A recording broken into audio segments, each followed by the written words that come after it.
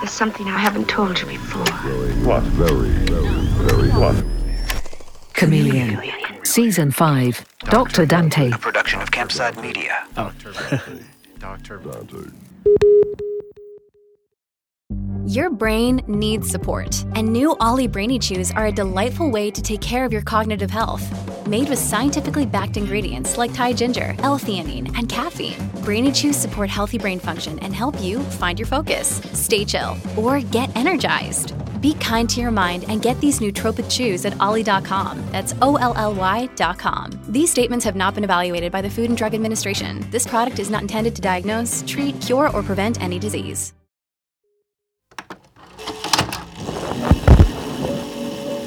My name is Ronald Dante, and I'd like to thank you for inviting me into your subconscious to assist you through the magic of self-hypnosis. This recording is like having your own personal hypnotist with you at all times. If you try to track the legend of Dr. Ronald Dante, you'll hear some wild stuff. There were people that believed that Dante could mesmerize you with his eyes alone. I've heard stories of comedians, lawyers, famous Hollywood actors who were afraid to look the man in the eye for fear of being hypnotized. But his voice really is where the power lied. As you're concentrating on the sound of my voice and on relaxation, your legs are growing very, very heavy too. Your arms are growing very, very heavy too. And if you were lucky enough to see a Dante hypnosis show live, there'd be no mistaking that you were watching a master. Dante would step on stage, tall, dark, Vegas handsome, curly hair permed to perfection, suit pressed, nails manicured, immaculate. He'd take the mic out of its stand and begin. Everybody, of course, can be hypnotized, lovely people. That is everybody who basically wants to be. Hypnosis is an extent of concentration and imagination. We have them both. Hypnotism shows tend to be unpredictable. It's hard to tell how a group of subjects in the throes of hypnosis might react night to night. But while the shows all feel different, sometimes smooth, sometimes debaucherous, the framework is always the same. And the skills the hypnotist leans on are always the same. All of hypnosis, remember, above all, is self-hypnosis. A hypnotist is only a guide, nothing more, nothing less. I'm going to ask you some volunteers when I do hope we have as many as possible. Don't be bashful, whoever you are. As the hypnosis hopeful filed up to the stage, he'd watch them closely. So I'm going to give you a little test. The test will show me several things: how well you concentrate, how well you can use your imagination. He'd watch how they listen, how they respond to his touch. Sometimes he'd glance at their fingernails to see if they were a nail biter, a subgroup famous for their susceptibility. Then Dante would make a judgment call, sending many from the stage back to their seats in the audience. It does not mean that they were sent back, that they cannot be hypnotized. It only means that for one reason or another, this is not the right time or the right place. If it was the right time or the right place for you, and you remained on stage, he'd turn to face you and begin the induction. He'd ask you to look into the stage lights, to slow your breathing, to focus on his words and his words alone. Deep breath, way down, deeper and deeper. And he has you. Deep breath. And sleep way down, way down, way down, way down, way down, way down, deeper and deeper. You hand over the keys to your whole being as his voice becomes your world, disconnecting you from reality as he brings you to a new place. Suddenly, you're a child. 9 years old, happy. You're a dancer. You're a singer. Now you're hot, unbearably hot. Now you're cold. Heaven's getting colder and colder. You do anything he asks you to do for as long as he asks, until he's done with you.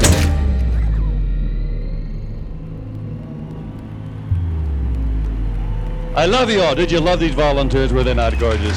Thank you so much, lovely people. Bye-bye. Woo.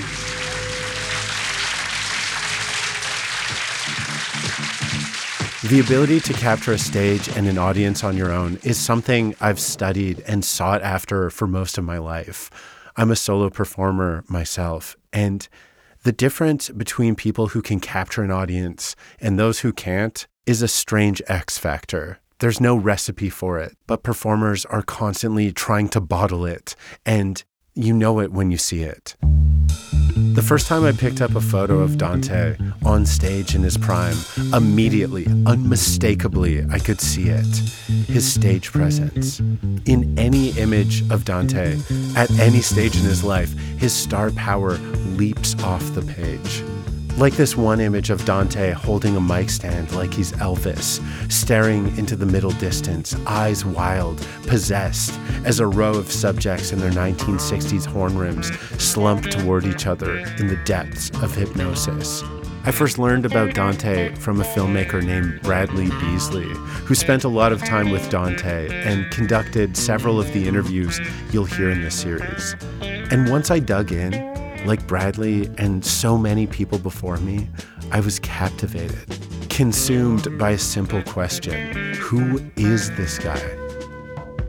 As I spent the past year combing through everything I could find about him, what became abundantly clear is that Ronald Dante, more than anyone I've ever seen or heard of, understood human desire. He could spot what people wanted, what their dreams were, from a glance, from a tick, from the shortest of conversations.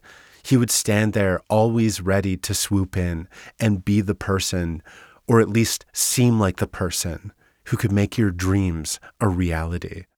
The skills that made Dante a great hypnotist were the same skills Dante would use in his other career too, as a con man. His ability to read people, be charismatic, have poise under pressure. He honed these skills in the nightclubs and used them to climb to the top tier of a strange and impressive series of industries. Tracking the many incarnations of Dante will take us through yacht clubs, the Ivy Leagues, the courtroom dramas, trailer parks, theme parks, and prison cells. But before he would ascend to the dizzying heights of Hollywood, the cutting edge of the beauty industry, and the top tier of academia, before he would prove to be one of the most dynamic con men in American history, first he needed a ticket to the game. A ticket he would buy one night in Hollywood when he walked into a club, approached one of the most famous women in the world, and made her his. From Campside Media and Sony Music Entertainment, I'm Sam Mullins, and this is Dr. Dante. You are always in control. You're always aware of what is happening, so at all times, you will always be protected. Remember that.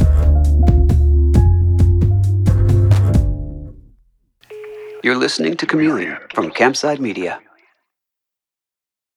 The Hargan women seemed to have it all. We were blessed. My mom was amazing. But detectives would soon discover inside the house there were the bodies of two women. A story of betrayal you would struggle to believe if it wasn't true. I am just praying to God, this is a sick joke. From 48 Hours, this is Blood is Thicker, the Hargan family killings. Listen to Blood is Thicker, the Hargan family killings, wherever you get your podcasts. Hey, it's Kaylee Cuoco for Priceline. Ready to go to your happy place for a happy price? Well, why didn't you say so? Just download the Priceline app right now and save up to 60% on hotels. So whether it's Cousin Kevin's Kazoo Concert in Kansas City, go Kevin, or Becky's Bachelorette Bash in Bermuda, you never have to miss a trip ever again. So download the Priceline app today. Your savings are waiting. Go to your happy place for a happy price. Go to your happy price, Priceline. You're listening to Chameleon from Campside Media. We open in a disco on a rainy night in Hollywood in 1969. In 1969, disco hadn't officially arrived in America yet, but this was Hollywood, where everywhere you looked was the future. The Daisy Club, it's a little private club in Beverly Hills. It was a quiet night. It was raining. From across the bar, Dr. Ronald Dante spotted a woman sipping a vodka. If you were to see this woman in any context, you would squint your eyes and think, she looks like somebody. Like somebody. Regal, almost. Her whole life and career was built upon her looking like a somebody. She was discovered as a teenager sipping a Coke in a corner store when a man asked her straight up, "Would you like to be in the movies?" So they put her in a minor role in a film as a teenager. And when she was on screen wearing a tight sweater, the men in theaters were rendered into cartoon wolves, eyes popping, slapping the table, howling at the piece of meat before them. For the rest of her life, she was known as the Sweater Girl. So they gave her bigger roles in bigger movies. And by the end of the 1940s, she was one of the biggest stars in the world. The woman who would be Marilyn Monroe before Marilyn Monroe. This was Lana Turner. And on this rainy night at this disco, like so many men before him, Dante noticed her. When his manager turns to him and asks, "Do you know who that is?" And I said, "No." And he said, "That's Lana Turner." One song later, Dante was confidently striding toward her, making his move, crafting his angle in the time it took him to cross the room. He asked her, "Would you like to dance?" Lana looked him up and down to do a quick calculation of her own. Handsome, nice suit, warm smile? Yes. She takes his hand as he glides her to the dance floor. She just came back from a racetrack, she says, and she pointed out with 2 other people that she came there with. 2 other people who were likely thinking, "Oh, Lana, not again." Of the many things Lana Turner is known for, being the Sweater Girl or Madam X, she's perhaps best known for her many failed marriages. She had a solid half dozen of them by the time she met Dante. There was Artie Shaw, a jazz musician / complete asshole. I knew the third day that it was not a marriage. Then Stephen Crane, husband number 2, who, whoops, forgot to mention that he already had a wife. That was a bad thing. Third was Bob Topping, a kind man, until he drank. That was a mess. Fourth, Lex Barker, a fellow actor, man enough to play Tarzan in the movies, not man enough to be married to someone more successful than him. So then that fell apart. Husband number 5 was Fred May, a good man. This one, she blames on herself. And that was very stupid on my part. And then there was ex number 6, Robert Eaton, who, if you can believe it, also happened to be in the same disco the rainy night that Lana met Dante for the first time. They'd only been divorced for less than a month, and Lana was still raw about it. She caught him cheating on her, and now there he was sitting at the bar, cavalierly flirting with a striking brunette. Hollywood's a cruelly small town sometimes. Dante must have picked up on her brooding over her ex and understood that this was not a woman making bedroom eyes. This was someone who seemed in need of comfort, in need of a gentleman. Easy. As they dance, he asks her, "And who might my dance partner be?" Lana's taken aback. A man in Hollywood who didn't know who she was didn't come around very often. Someone who didn't know who she was about the most attractive quality Lana could imagine in a person. "I'm Lana Turner," she says. "Lana, it's nice to meet you. I'm Dr. Ronald Dante." "And what do you do, Lana?" She smiles and says, "You really don't know?" He shakes his head innocently. "I'm an actor," she says. "An actor?" As they sway in the disco in front of her ex, she looks up to him and says, "And you? What do you do?" He smiles and looks back to her eyes. "I'm a hypnotist." They talked of hypnotism, and he regaled her with stories of performing, told her that for him, hypnosis is about so much more than stage entertainment, that it can be used for other things, like it can help you gain confidence, lose weight, or even help you quit smoking. As they parted ways that first night, she gave him her home phone number, to help her kick her smoking habit, wink, wink. Dante held her number in his hand. It may as well have been engraved in gold for all that it would get him. But first, he had to romance. 2 days later, the universally agreed upon appropriate amount of time to wait before calling, he rang her up, and they made plans to spend an afternoon together. Dante chose his arrival carefully, on a motorcycle, clad in leather, an entrance fit for the movies. He was feeling it. I went on my motorcycle, and I'm going down Sunset Boulevard, which is a very windy avenue. He arrived at her mansion, took off his helmet, probably shook out his perm. And as Lana set her eyes on him, she thought of Marlon Brando in Wild Ones. When he told her to hop on, Lana surprised herself by not hesitating. He had a way of inspiring confidence in people.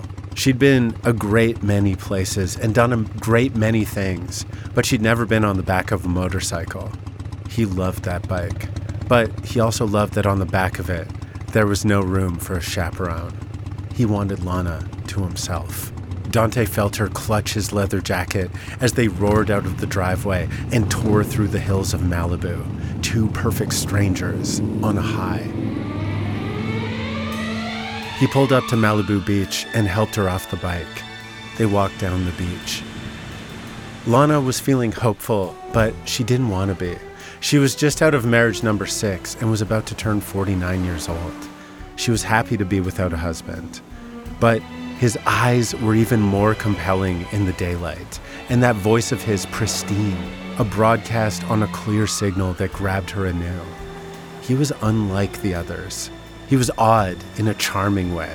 Instead of pulling out all the stops to impress her with flowers and wine and gifts, instead on their first date, Dante pulled out a kite and they flew it there on the beach. Nearly everyone comments on how great a listener Dante is, and Lana found herself really opening up to him. She felt so comfortable with him immediately, and Lana reminded him of their original deal. She said, "Are you going to hypnotize me or what? Are you going to help me quit smoking?" But Dante surprisingly demurred. Dante said, "I wouldn't feel comfortable hypnotizing someone I'm interested in romantically." Wow, Lana thought. This is a man I can trust. While many people would have many things to say about this relationship in the future, it's important not to undercut what was happening here. Lana was falling in love.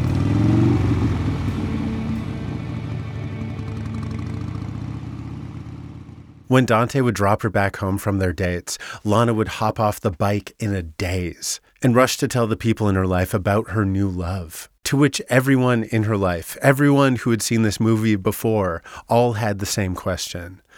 Who is he? Well, for starters, I imagine her saying, he's a doctor, a prefix that both she and Dante leaned into at every opportunity. He served as a Marine, and he's an author. He studied in Singapore, of all places. And that was where he earned his doctorate in psychology. Did I mention he's a doctor? He started his hypnotism act in Chicago before moving to California, and now he's a famous hypnotist. He plays big rooms with big names, and he keeps good company.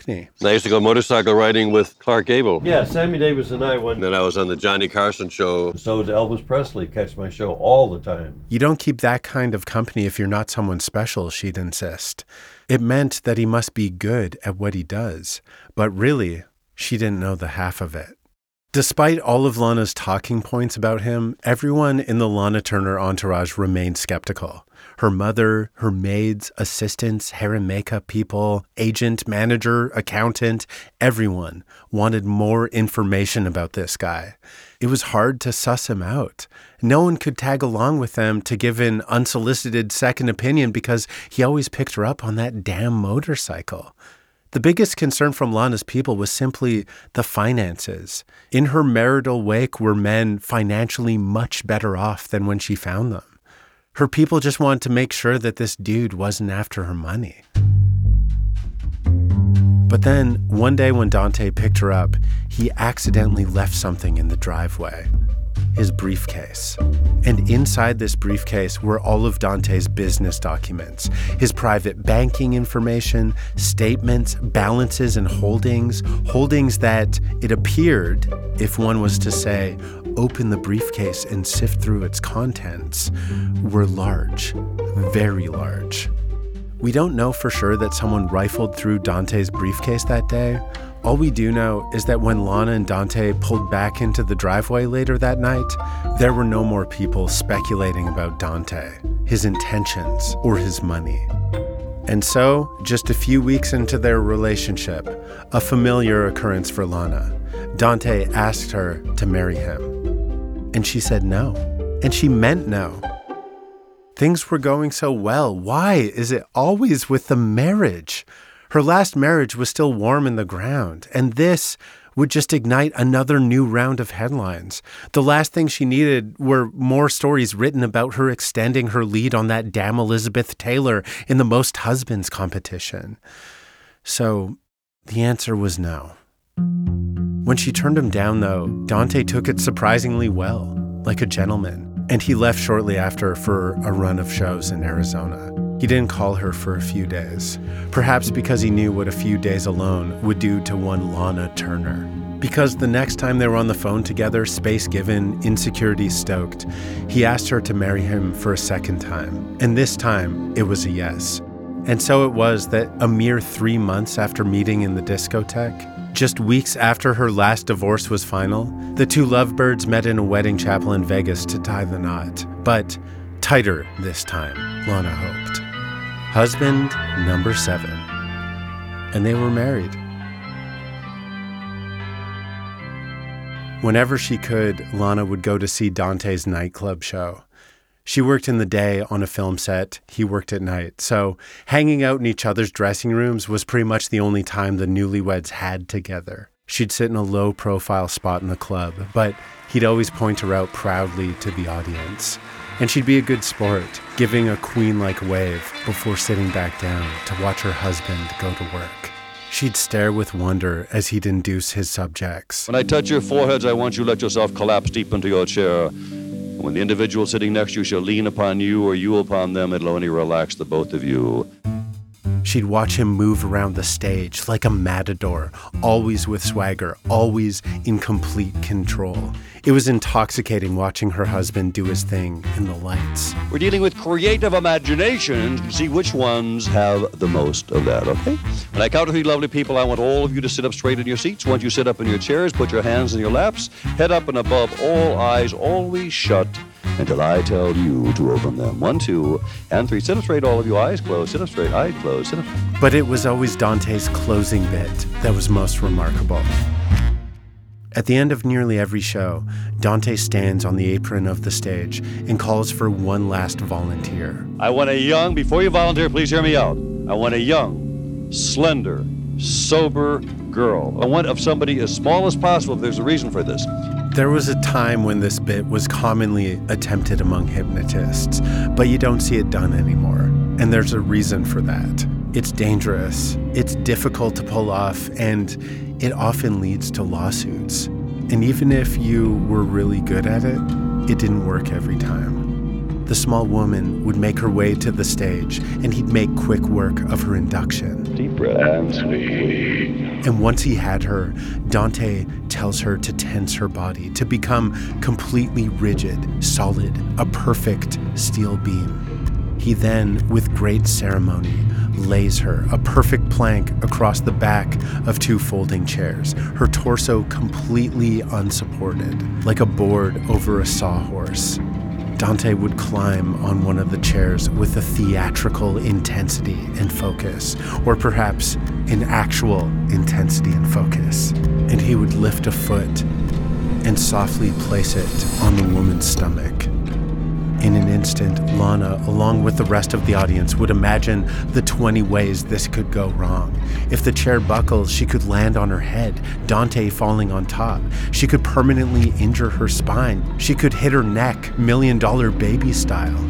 It felt dangerous because it was dangerous, reckless even. But Dante's face in the moment before would be placid. The way Dante would succeed at this where others would fail was that he never worried about consequences. Not here, not ever. With 1 foot planted on her stomach, Dante would lithely move his 200 pounds atop her 100, standing as she clenched every muscle beneath him. The chairs would quiver, but the small woman would not, as the crowd would gasp. Lana would stare at her husband posing atop the woman with a flourish, the perfect image of trust between operator and subject.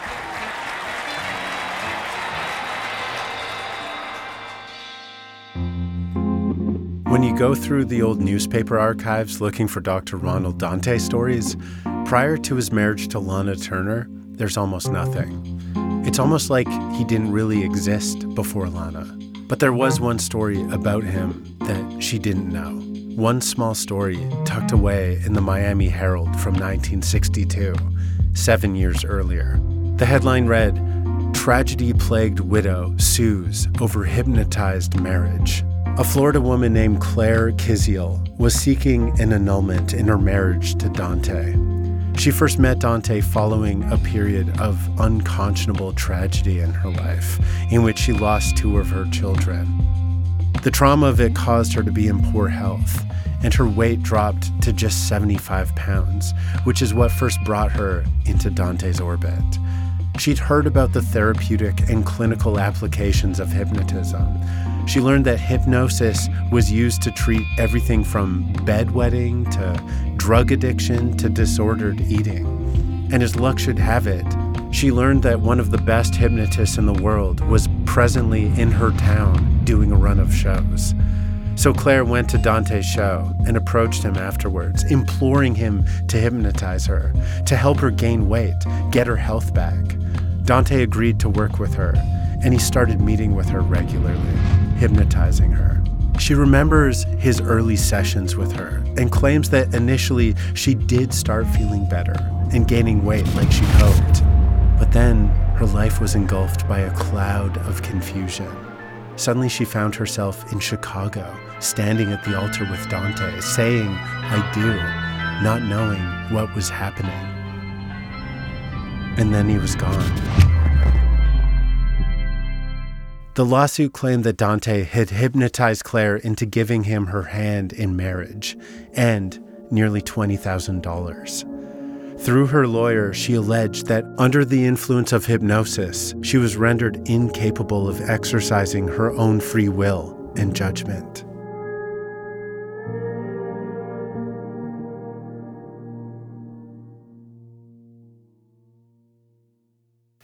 You're listening to Chameleon from Campside Media. When you make decisions for your company, you look for the no-brainers. If you have a lot of mailing to do, Stamps.com is the ultimate no-brainer. Use the Stamps.com mobile app to mail everything you need to keep your business running with up to 89% off USPS and UPS. Make the same no-brainer decision as over 1 million other businesses with Stamps.com. Use code PROGRAM for a special offer. That's Stamps.com, code PROGRAM. In the 1970s, John Todd burst onto the evangelical scene with a shocking tale. He claimed to be a former witch, involved in a then unheard-of secret organization called the Illuminati, and urged Christians to prepare for a violent world takeover. First of all, the number one weapon in everybody's home should be a 12-gauge pump shotgun. Hear the amazing story of one of the originators of the modern-day conspiracy theory. From Magnificent Noise and Sony Music Entertainment, this is Cover Up, the Conspiracy Tapes. You're listening to Chameleon from Campside Media. In 1969, Lana was several years removed from her last hit movie, when she decided to make the risky pivot from the big screen to the small screen. For people like her, there was a stigma to working in TV at the time. But this show seemed like a home run. It was called The Survivors. It had a stacked cast, the biggest budget in TV history, and was helmed by one of the most successful authors of all time, Harold Robbins. It was genuine prestige television. Harold Robbins, The Survivors. It was a precursor to Dallas. People who have it all and want more.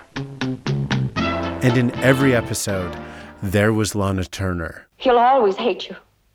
You learn to live with that. Because it's going to be a fact of your life. It's going to turn you into a bitter, frustrated old man. Get out!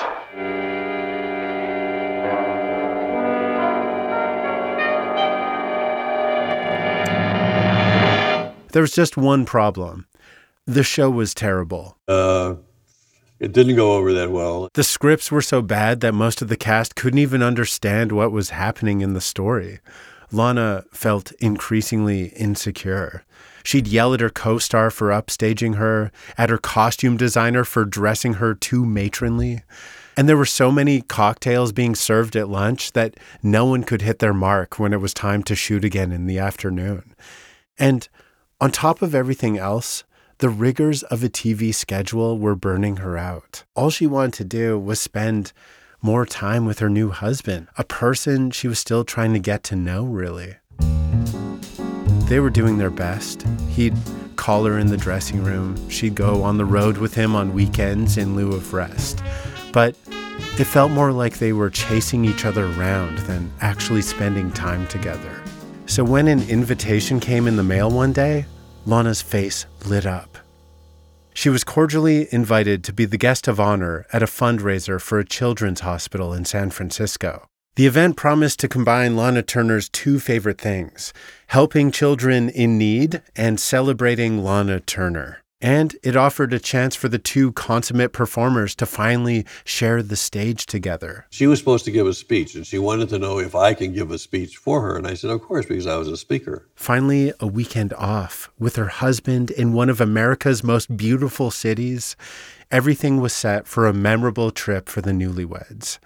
And it would be memorable, just not in the way that Lana was envisioning.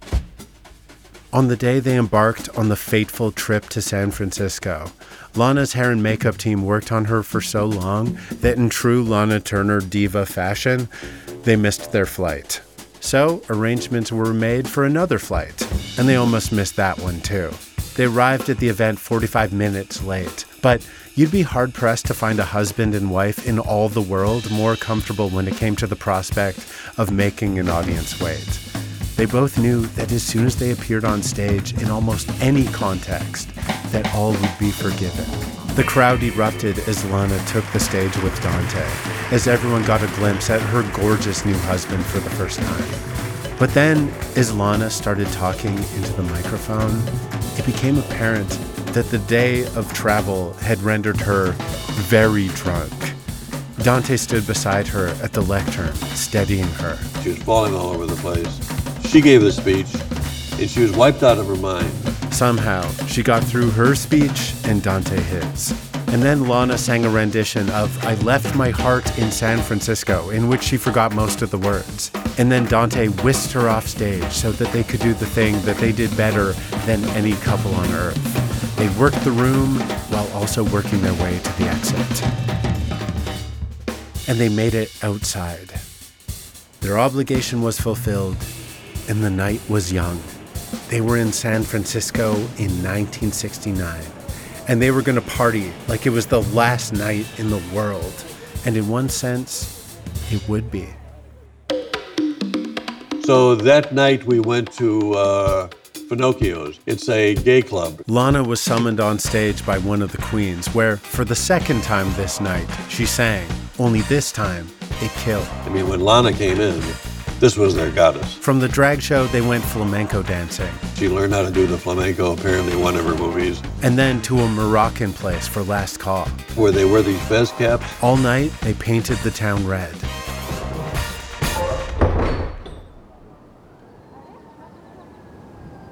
It was 2 a.m, but Lana and Dante felt like they were still just getting going. Before they carried on, though, Lana said that she wanted to change quickly at the hotel, and that also she had a hankering for a sandwich. And this sandwich hankering would prove to be a pivotal, momentous sandwich hankering, one that all involved would ruminate on and talk about for the rest of their lives. Because when Lana voiced her hankering, Dante was like, I said, let me go get some sandwiches for you. The event organizer had already volunteered to get the sandwiches himself, but Dante was insistent that he wanted to tag along in the limo. Maybe to pay for the food, Lana assumed. That's nice of him. But as Lana waved to her husband through the limo's back window, she had no way of knowing that this would be the last time she would ever see Ronald Dante.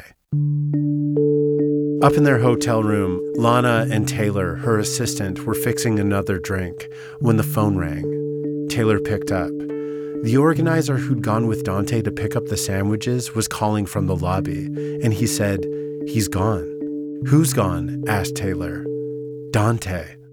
Down in the lobby, the organizer recounted the story. They were almost to the sandwich place, he said, when the limo stopped, and then, without a word, Dante got out and just walked away. Taylor asked, where was he going? He didn't say anything. So Taylor goes upstairs and delicately breaks the news to Lana that her husband, the man they just spent a storybook night with, has disappeared.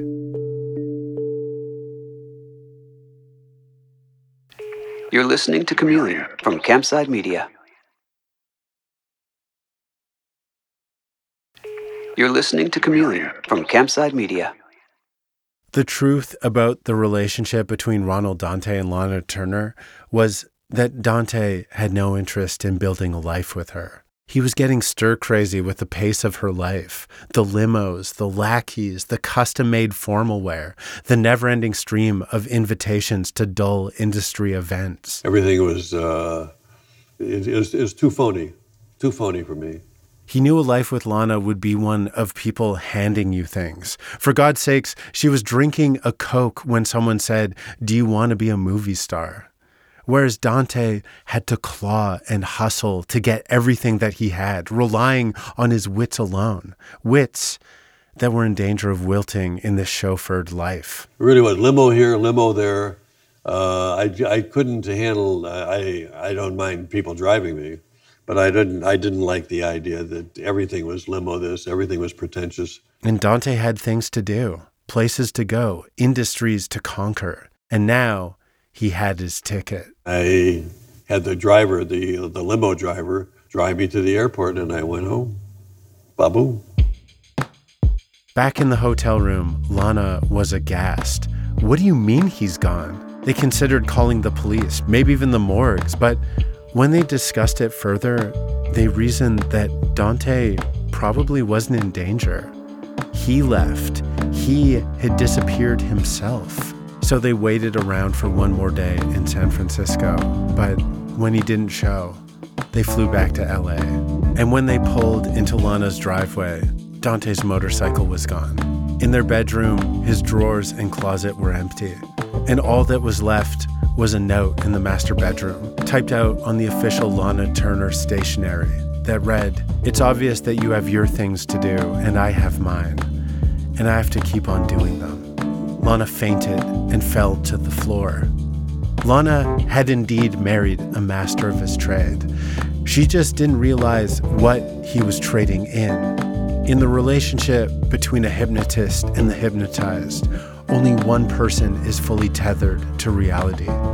And Lana saw the puppet strings now. He always picked you up on the motorcycle to isolate you. When you turned down his first proposal, he worked to stoke your insecurities so that when he asked a second time, it'd be a yes. And that briefcase full of documents left in the driveway, they were all fakes, forged by a master. And now, Lana, breathe in, breathe out. 3, 2, 1. After that, Lana's show was canceled, husband number 7 was gone, and Lana was a mess. After a few weeks of drinking and wallowing, a friend of hers took pity on her and invited her to stay with him at his beautiful place in Palm Springs. When one night, at 3 a.m, someone gently shook Lana awake and said, "Your ex-husband is on the phone." Her mind flipped through the Rolodex of ex-husbands as she put the receiver to her ear. Dante said, "I was thinking about you. I just had to hear your voice." There was no explanation, no apology, only a monologue where Dante said that he thinks they should still be friends and that he missed her, that it really was sad that things hadn't worked out. "What are you wearing, by the way?" he asked. "I'd like to visualize you as you are." The gall. Before they hung up, Dante said, "One more thing. How long will you be staying in Palm Springs?" Lana told him 3 or 4 days. He said, "Have a good time," and hung up. In the morning, when she recounted this conversation to her friends, everyone concurred that this was indeed sketchy as hell. So Lana was compelled to go home not 3 or 4 days from now, but the next day. Lana and her assistant Taylor drove back to L.A., and Lana's black Cadillac pulled into the driveway just as it was getting dark. They unlocked the front door, but both froze as they saw that the doors to the pool were wide open, the sheer draperies blowing in the moonlight. Her assistant went ahead of her, and they walked through the house clutching each other, turning the lights on one at a time. But nothing looked askew until they got to the bedroom. There was a secret locked drawer in Lana's room that had been pried open, and its contents, which included upward of $100,000 worth of jewelry, was gone. When the police arrived and swept the property, they asked Lana if anyone in her life knew about that drawer. Yes, there was one person. The jewelry was never recovered, and no one was ever charged. For the remainder of her life, Lana would be forced to talk about her husbands at just about all of her media availabilities. But of the 7, she always seemed especially disinterested in getting into the Dante marriage. One of the rare times she did open up was on Brian Gumbel, when he asked her if the marriage to Dante was a mistake. Mistake? Oh, total. I wish I could prove that he hypnotized me, but I have no way of doing that. Well, that would give me a reason for doing such a dumb thing as marrying him, because he was a real thief. He stole from you? Oh, yes. How could you have been so gullible? Vulnerable, gullible, you name it, I was it. But now I am the new woman. I mean, I've lived alone, and I am a chosen celibate. Of all of Dante's accomplishments, perhaps his most incredible was that he single-handedly drove the great Lana Turner, legendary seductress and sex goddess of the silver screen, to never be with another man again. When their case finally landed in divorce court, Dante tried to get more money from Lana by making a fake prenuptial agreement that the judge threw out. Dante also sought the right to use Lana Turner's name for, quote, various uses. That was thrown out too, but it didn't stop him from using her name for the rest of his life anyway. In the year they divorced, I found an ad in the paper for his hypnotism show with the headline, Lana Turner's favorite husband, Dr. Dante, Ph.D., world's most famous and imitated hypnotist. She'd earned herself one more divorce, but he had earned himself a magic wand. A way to make the tales he spun more legitimate, the names he dropped, the money he claimed to have, a way to, with a wave of her name, make it all seem more plausible. While his marriage to Lana Turner might be the first line in every story written about Ronald Dante in the coming decades, it would not be the most bizarre part of his story, not by a mile. In the years that would follow, the decades his ploys would span, the borders it would cross, the industries it would encompass, the millions of dollars and thousands of marks he would gather along the way, Lana Turner was merely the prologue. But that was all in the future. It was the 1970s now, and before any of that, Dr. Dante had a murder to plan. This season on Dr. Dante. He is Ronald Pella, a legendary convict. He's hustling wannabe hypnotherapists. I was in the Guinness Book of World Records as the highest paid speaker in the world. Columbia State University. The school promises a bachelor's degree in 27 days. It can be done in 25 days. Columbia State University made millions of dollars. Thousands of victims. I've been betrayed. It's a toxic memory. I think he liked fucking with people's heads. Dante was playful. He just was so brilliant. It just seems so ballsy. He contracted somebody to go kill a rival hypnotist. He said, if I don't want to go to prison, I got to go south or north, Canada or the other place. Do you ever wonder how celebrities order food? Like, is Sarah Paulson a Diet Coke or a regular Coke girlie? Some peasant Coke? No. Or how does Sofia Vergara order a pizza? No, nothing, no tomatoes. I cannot eat tomatoes. Yes. Are you cool with mushrooms? Not really. If these are the details you need, and I know you do, I have the podcast for you. I'm Jesse Tyler Ferguson, and on my podcast, Dinners on Me, I take some notable friends of mine out to dinners in Los Angeles and New York City. Listen wherever you get your podcasts. That thing was delicious.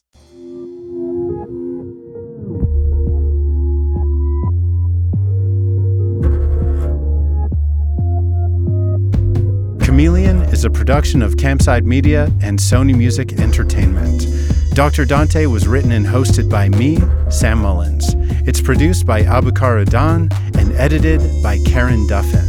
Our associate producer is Tanita Rahmani. Original music, sound design, and mixing by Garrett Tiedemann. Additional music by APM and Blue Dot Sessions. Fact-checking by Lauren Vespoli. Our consulting producer is Bradley Beasley. Special thanks to Johnny Kaufman and to our operations team, Doug Slaywin, Aaliyah Papes, and Destiny Dingle. The executive producers at Campside Media are Josh Dean, Matt Scher, Vanessa Gregoriadis, and Adam Hoff. A lot of details in this episode were gleaned from two terrific books. Lana Turner's autobiography called Lana, The Lady, the Legend, the Truth, and Always Lana by Jeff Rovin and Taylor Piro, who was Lana's longtime personal assistant.